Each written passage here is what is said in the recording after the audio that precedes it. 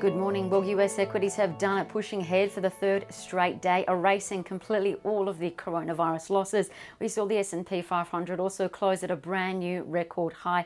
Equities rallied for a couple of key reasons. Coronavirus cases now appear to be slowing, which is great news, while the number of those recovering from the virus is now 2 times greater than the number of deaths. And meantime, the US President Donald Trump also said that his government is working with China to contain the virus.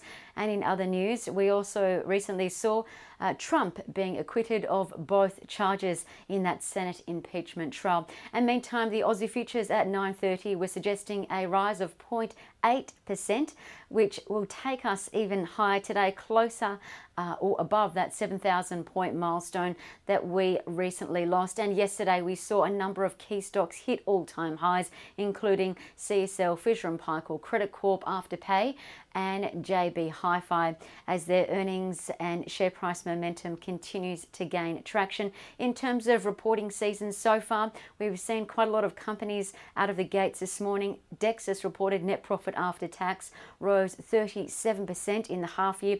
In good news, they also upgraded their full year 2020 guidance. Nick Scali, meantime, reported a fall in first half profits, and Mirvac reported operating profit of $352 million, which was slightly below Bell Potter's expectations. What else to watch today? Well, when the clock strikes 11:30 Sydney time, retail sales out for December.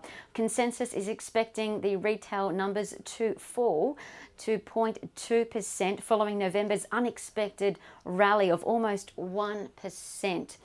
Meantime, the trade balance is also out for December. There's expectations that the trade balance surplus will strengthen to $5.95 billion. So completely unprecedented. So let's watch, wait and see. Meantime, let's look at the markets. The S&P 500 rose 1.1%. The Dow finishing 1.7% higher, rising 483 points, while the Nasdaq advanced 0.4%, really being the lackluster of the three indices, because Tesla shares fell 17% after gaining 26% in the 2 price sessions. European markets also ended higher. German's DAX up the most yet again, 1.5%. The French CAC 40 and the UK FTSE followed, while the broader Stock 600 rose 1.2%. Asian stocks also continuing to bounce back from Monday's sell-off. China's Shanghai Comp gained 1.2%.